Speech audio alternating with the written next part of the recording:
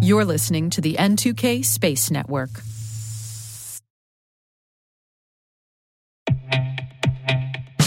And now a word from our sponsor, SpyCloud, the leader in operationalizing cybercrime analytics. Traditional threat intelligence is a thing of the past. Cyber criminals are stealing vast amounts of credentials, session cookies, and financial data every day, and it's hard to keep up. SpyCloud is the trusted partner businesses turn to fully understand their darknet exposure risk and neutralize threats before it's too late. SpyCloud alerts your organization as soon as an employee or customer's data appears on the darknet, so you can act faster than bad actors to prevent cyber attacks like ransomware, session hijacking, account takeover, and online fraud. With insights from the industry's largest repository of recaptured data, protect the digital identities and systems most important to your business. Get your free corporate darknet exposure report at spycloud.com/cyberwire and see what information criminals have in their hands today. That's spycloud.com/cyberwire.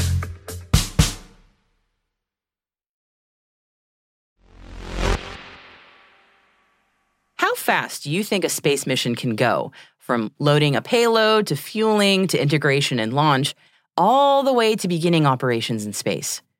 Well, how about in a matter of days, end to end? That has been the goal for the Space Force for a while now. And pretty soon, well, in the next 6 months or so, but still soon, we'll know if the U.S. Space Systems Command and its commercial space partners are able to conquer the night. T-minus 20 seconds to LOS speed rest. Go for deploy. Roger, roll. Today is August 31st, 2023. I'm Maria Varmazis, and this is T-minus.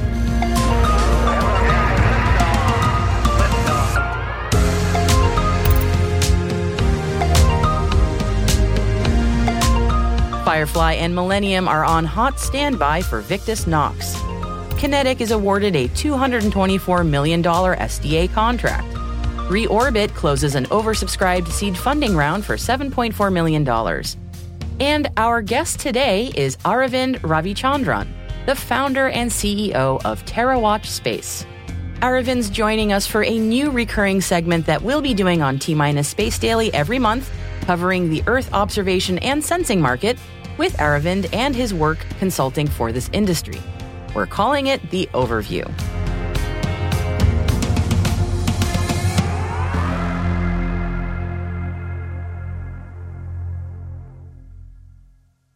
And now on to today's intelligence briefing. Firefly Aerospace and Millennium Space are ready to see how they'll conquer the night with Space Systems Command. The two companies are officially in what's called the hot standby phase for a tactically responsive space mission that you might remember is called VICTUS NOX, which means conquer the night, if you love a bit of Latin. That mission is to get a payload to Vandenberg Space Force Base, fuel up the launch vehicle, and integrate the payload with the Firefly payload adapter within 60 hours of an alert from the Space Force, and then get everything ready to launch within 24 hours of an official launch notice, and then launch at the first available window. And then, once the payload's in low Earth orbit, it'll then be Millennium's job to initialize the vehicle and begin operations within 48 hours. Whew, now that is blazingly fast for a space mission and definitely a challenging timeline, to put it gently. But VICTUS NOX is a key mission for the Space Force. Lieutenant Colonel Mackenzie Birchenough, material leader for Space Safari, said this: "The U.S.'s ability to rapidly respond to on-orbit needs is critical to our national defense, particularly in today's evolving space environment. The accelerated build time the team demonstrated for VICTUS NOX, combined with demanding launch and on-orbit goals, exemplifies our strong commitment to preserving our nation's dominance and ability to freely operate in the space domain." Now, Firefly and Millennium will be in this hot standby phase for the next 6 months, and at some time in that window, the Space Force will issue the order for them to get going. And of course, Firefly and Millennium don't know when, as well. That would sort of defeat the purpose of this whole thing. But as the kids say, you don't have to get ready if you stay ready. Yesterday, we mentioned that the U.S. Space Force was working on cooperation with Japan And today we know that cooperation will extend to a new subordinate command in the country.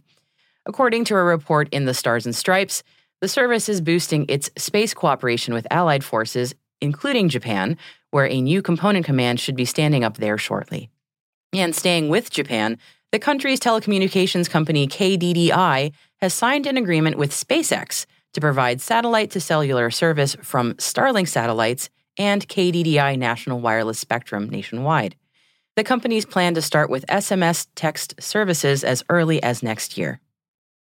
Kinetic's U.S. subsidiary has been awarded a 5-year contract to engineer systems and provide other professional support services for the Space Development Agency's future layered network of missile tracking satellites in low Earth orbit.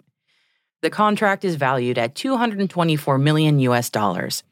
SDA officially awarded the firm fixed-price contract to Avantis Federal, which was acquired by Kinetic last year. The SDA contract covers engineering and technical analysis, management and professional services, and acquisition support to the Proliferated Warfighter Space Architecture project.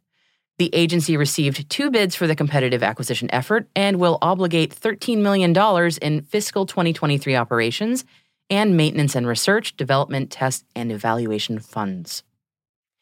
NASA, on behalf of the National Oceanic and Atmospheric Administration, or NOAA, has awarded 4 contracts to conduct NOAA's Sounder for Microwave-Based Applications, known as SMBA, Phase A study. Among those awarded is Spire Global, who will receive $4.6 million for the 12-month contract. The firm fixed-price contracts allow for a definition study and design development as part of SMBA's formulation activities. NOAA's Near-Earth Orbit Network Program, also known as NEON, is responsible for SMBA instruments, the next generation of low Earth orbit microwave sounders. They provide critical data on the physical properties of Earth's atmosphere, such as temperature and moisture, which heavily influence weather patterns.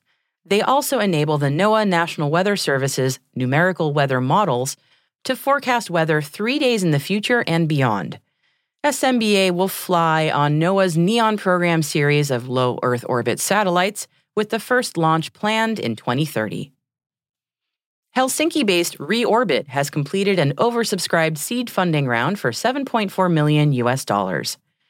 Reorbit enables real-time data flow in space and provides Earth observation and SATCOM operators with flight software, satellite platforms, and complete systems.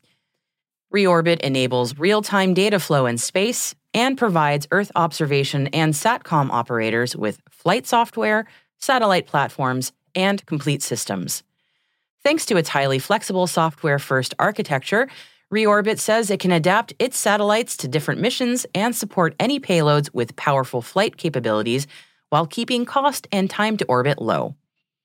Reorbit has been profitable since it was founded, gaining strong traction with customers ranging from governmental and institutional sectors to commercial satellite operators. Swedish satellite communications company AAC Clyde Space has reported a 53% jump in net profit in its interim annual report compared to the same period in 2022. The company reported a net profit of over $13 million. AAC Clyde Space specializes in small satellite technologies and services that enable businesses, governments, and educational organizations to access high-quality, timely data from space. The company was part of the team developing the SWI instrument on board the European Space Agency's Jupiter mission, also known as JUICE. Polaris spaceplane is celebrating the successful maiden flight of its Mira Light. The vehicle is a scaled-down version of their Mira plane and measures 2.5 meters in length. The German aerospace startup Polaris Spaceplane is developing a reusable space launch and hypersonic transport system that operates like an aircraft. The primary objective of Mira Light was to test and fine-tune the flight control systems for Mira. The vehicle was designed and built in parallel with Mira within a matter of weeks. The Mira Light completed 5 flights in 1 day, and the company's aiming to conduct a further 10 to 15 additional flights in the coming weeks to conclude their testing program. The full-scale Mira is scheduled for its inaugural flight by year-end. And if you'd like to hear more about Polaris, check out our interview with Polaris's Chief Commercial Officer Annika Wallerman on episode 93 of T-Minus Space Daily. 5 Belgian companies and research centers are joining forces in the Astrocardia project, and that's to study the heart on the ISS. They're aiming to study heart aging and have developed an artificial miniature heart and associated circulatory system using 3D bioprinting. This so-called heart on a chip will be sent to the International Space Station in 2025. Australian company Spiral Blue has launched the Your Code in Space initiative. The program allows anyone, including developers, researchers, and innovators from around the world, to run their custom code on Spiral Blue's SE1 Space Edge computer, which facilitates real-time AI processing on satellite imagery to find insights from space. If you're interested, you can find the link to the application and more details in our show notes.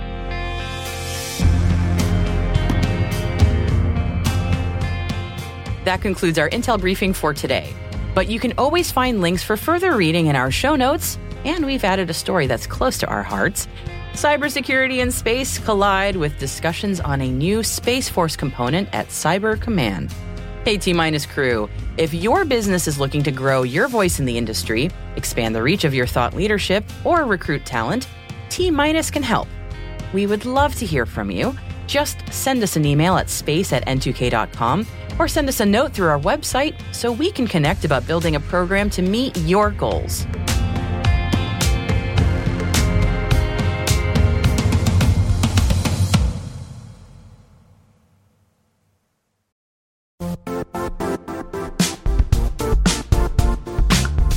The IT world used to be simpler. You only had to secure and manage environments that you controlled. Then came new technologies and new ways to work. Now, employees, apps, and networks are everywhere. This means poor visibility, security gaps, and added risk. That's why Cloudflare created the first-ever connectivity cloud.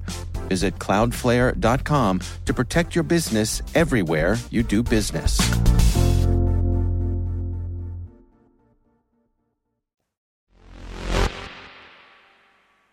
Our guest today is Aravind Ravichandran, the founder and CEO of TerraWatch Space.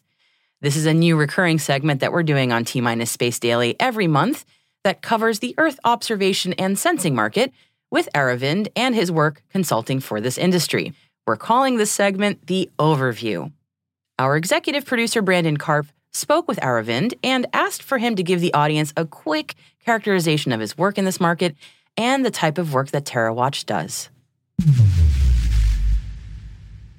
So TerraWatch kind of has two arms. One is the consulting arm, and the other is what I call the communications arm. So the consulting arm does traditional strategy consulting work, go-to-market, commercial due diligence, roadmap, adoption of Earth observation for the end users, etc.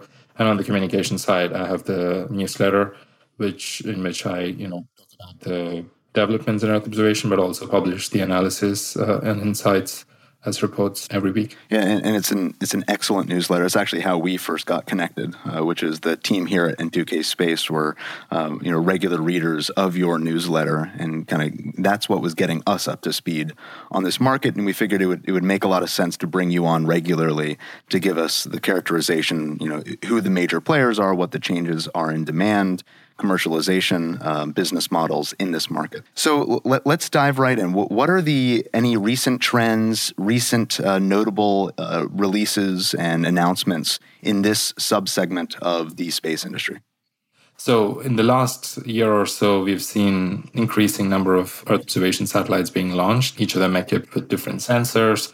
Different sensors is used for different purposes. From a scientific point of view, they can do something, but then from an application standpoint, each sensor is launched for a specific purpose. The most obvious one being military reconnaissance satellites, or thermal infrared satellites that's more related to wildfire monitoring, or it can be satellites that can see through clouds, which is called the synthetic aperture radar or SAR satellites. So all of those satellites are being launched, and the launches are not just done by government agencies. A vast majority of them are actually by private companies or what we would call new space companies that were formed in the last 5 to 10 years. So, that's been a big trend. Also, the adoption of Earth observation is happening. It's not, Earth observation as a technology has been around for 50 years. The first missions launched in the late 60s and early 70s. That's when Earth observation began. But then the most successful mainstream Earth observation app or application is the weather app that we use every day on our phones that we don't think about. But, they include 80 to 90% of data for that application comes from space. But, nobody talks about that. That's been the most mainstream application. But then in the last couple of years, we've seen increasing adoption of the imaging satellites as well. So in relation to that most mainstream adoption where you're talking about weather data, weather apps, most recently just saw an announcement from tomorrow.io.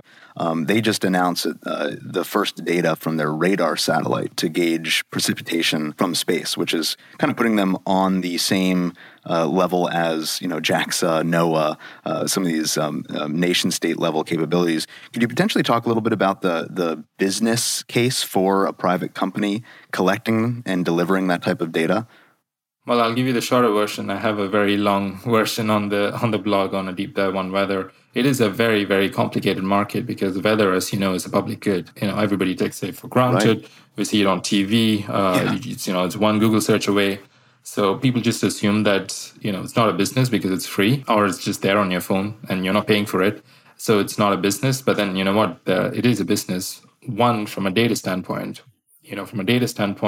Do we have more data to collect about our planet, specifically of the atmosphere, that can influence better weather forecasting around the world? Yes, there are a lot of data gaps. And if you think of it geographically, there are parts of the world, actually large parts of the world, that do not have access to good weather forecasts. Can be surprising for some, but in 2023, that's the case. And also it's the same case with oceans, right? We are sending in 2023 people into the eye of the hurricane or closer to the eye of the hurricane. Hurricane Hunter's aircraft is what I'm talking about.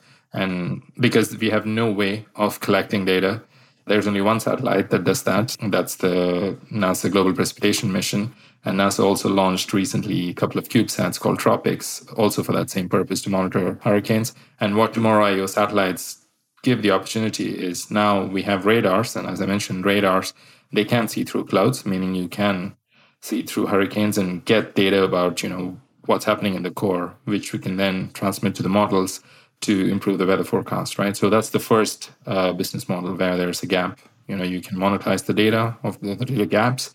And, that's where private companies like Tomorrow.io come in, Inspire as well, another private company that has launched a different type of sensor called radio occultation sensor. And the second area where there's a lot of, commercial potential is really for enterprises and governments, right? So if you're a company, you need to start preparing for your weather risk because it is a real risk for your business. You're an airline. How many flights can you get canceled if you don't have a good weather forecast? Or, how much do you need to prepare for de-icing your planes, right? That's just one industry. And think of it in logistics and shipping, supply chain, and, the applications just are infinite. And if you look at traditional industries as well, like insurance, insurance industry has to change now, right? So weather data is going to play a very important role, and that's where commercial companies. So the other notable announcement I just saw was that Orbital Sidekick publicly shared the first images from its hyperspectral satellites. Could you talk a little bit about that technology and the kind of the use cases there for that business? For sure, yeah. I think that is actually a pretty big deal because hyperspectral is one of the sensors for which there have been not many commercial satellites that have launched. Actually, I think most of them have launched in the last year or two. One is from an Indian company called Pixel. The other one was for a Canadian company called Wyvern. Maybe I'm missing out others. But then Orbital Sidekick also launched, I believe, this year or late last year. I don't remember exactly when, but they did launch, I think, 2 or 3 of their first satellites. And the big deal is hyperspectral technology allows us to, I think I'll explain it in a way that it allows us to zoom in into the properties of an object. So if we see a plant, we won't just see a plant with that image. We will see the chlorophyll content of that plant. If you just see land, we won't just see land. We will see, the soil properties. And you can just extrapolate that for every use case. And I think one of the big applications that they are focusing on is related to emissions from pipelines and, leaks as well, or flares. All of that is becoming, of course, in the current context with reporting emissions, climate change, becoming very, very important and interesting. So I think that's one of their biggest target applications. Who would be the potential consumers of that type of data? And they were talking, at least in these initial images, about methane concentration and methane leaks, to your point, about emissions.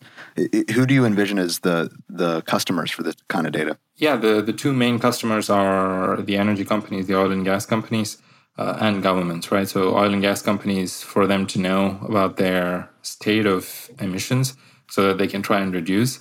And then governments, that's more from a regulatory standpoint for understanding, where emissions are happening, so that if you're thinking about reducing our emissions, they can then, come up with realistic estimates of how much can we really reduce in the next 10 years and how much are they actually following, right? Like there's also the policing aspect. I don't think that is picked up just as much, but I think just from oil and gas companies, they also want to reduce, or at least most of them want to reduce, their emissions. And I think the most important thing as well with all of this is transparency, right? Like 5 years ago, we probably didn't know that there was this company, or there was something probably just around the corner if you're living in Texas or wherever there are a lot of pipelines. You now know that there are these emissions that are happening periodically. So I think transparency is also a very big deal. I don't know how much of their data is going to be open, but then there are also other open initiatives as well for methane and carbon that are coming up, where we're going to have satellites collecting data about the emissions and released openly to the public. What are you looking forward to in the next month? Well, I think September is going to be, the restart month. Somehow September always ends up being the conference month. I have no idea why. A lot of conferences tend to take place in September. There's one that's happening in Paris, World Satellite Business Week, that brings a lot of the space industry together. That's going to be an interesting conference just for conversations, and also the space industry is always works in ways where they make announcements during conferences. I don't quite understand why, but so there are probably some, partnerships, contracts, whether it's, Earth observation companies buying satellites or partnership between two Earth observation companies. I think those can be expected because that's what usually happens during this event in September. And apart from that, I guess we had launches happen throughout the year. There were 2 or 3 transport missions until now. A lot of new space companies launched, just like Orbital Sidekick. And they're going to have their first images out. A couple of them just did, right? Orbital Sidekick and Tomorrow.io. And there are quite a few companies who are going to have to, release their images, see if everything's fine. And there's also going to be, I guess, in this industry, because it's so crowded now, I think every month I'm probably going to make the same, I don't want to call it prediction, but expectation that there will be some consolidation. And we're seeing that increasingly, not just on the satellite side of things, but also downstream, right? Like an analytics company being acquired by a company. And we saw that with Planet, for instance, quite recently. Planet acquired a company from Slovenia called Synergize to go downstream and start building their digital platform. I think developments like that are inevitable in our industry, where, at least in Earth observation, where things are getting pretty crowded. Perfect. Well, we look forward to catching up with you again in a month. Before I let you go, though, how can the audience find you and keep tabs on TerraWatch? Sure. Follow TerraWatch or myself. Probably easy to find on LinkedIn, but my name and TerraWatch on Twitter as well. On Twitter, it's Arvind EO for Earth observation. So Twitter and LinkedIn are kind of where I'm very active, but obviously, the newsletter is kind of a passive resource if you don't want to be logged into social media all the time. You can get updated with what's happening in Earth observation, and I guess also, get some of my thoughts and analysis as well.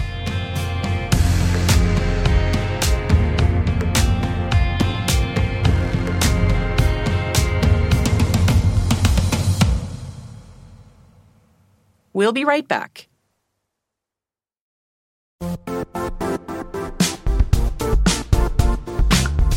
And now, a word from our sponsor, Zscaler, the leader in cloud security. Cyber attackers are using AI in creative ways to compromise users and breach organizations. In a security landscape where you must fight AI with AI, the best AI protection comes from having the best data. Zscaler has extended its zero-trust architecture with powerful AI engines that are trained and tuned by 500 trillion daily signals. Learn more about Zscaler Zero Trust Plus AI to prevent ransomware and AI attacks. Experience your world secured. Visit zscaler.com/zerotrustai.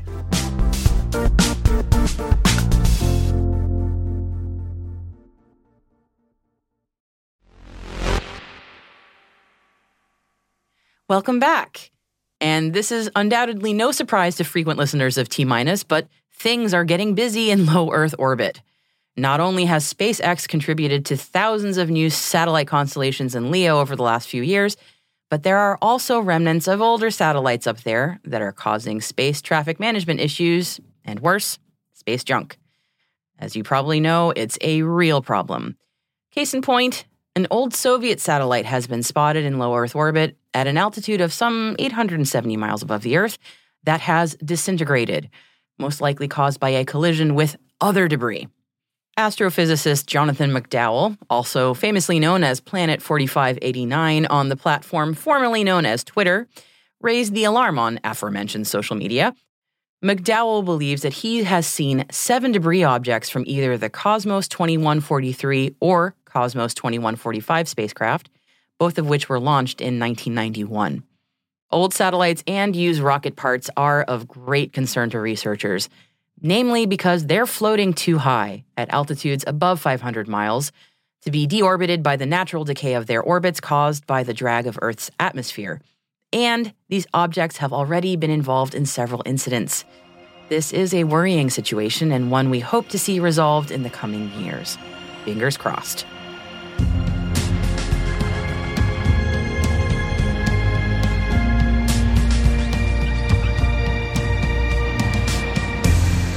That's it for T- for the last day of August, 2023. For additional resources from today's report, check out our show notes at space.n2k.com. We're privileged that N2K and podcasts like T- are part of the daily routine of many of the most influential leaders and operators in the public and private sector, from the Fortune 500 to many of the world's preeminent intelligence and law enforcement agencies. This episode was produced by Alice Carruth, mixing by Elliot Peltzman and Trey Hester, with original music and sound design by Elliot Peltzman. Our executive producer is Brandon Karp. Our chief intelligence officer is Eric Tillman. And I'm Maria Varmazis. Thanks for listening. We'll see you tomorrow.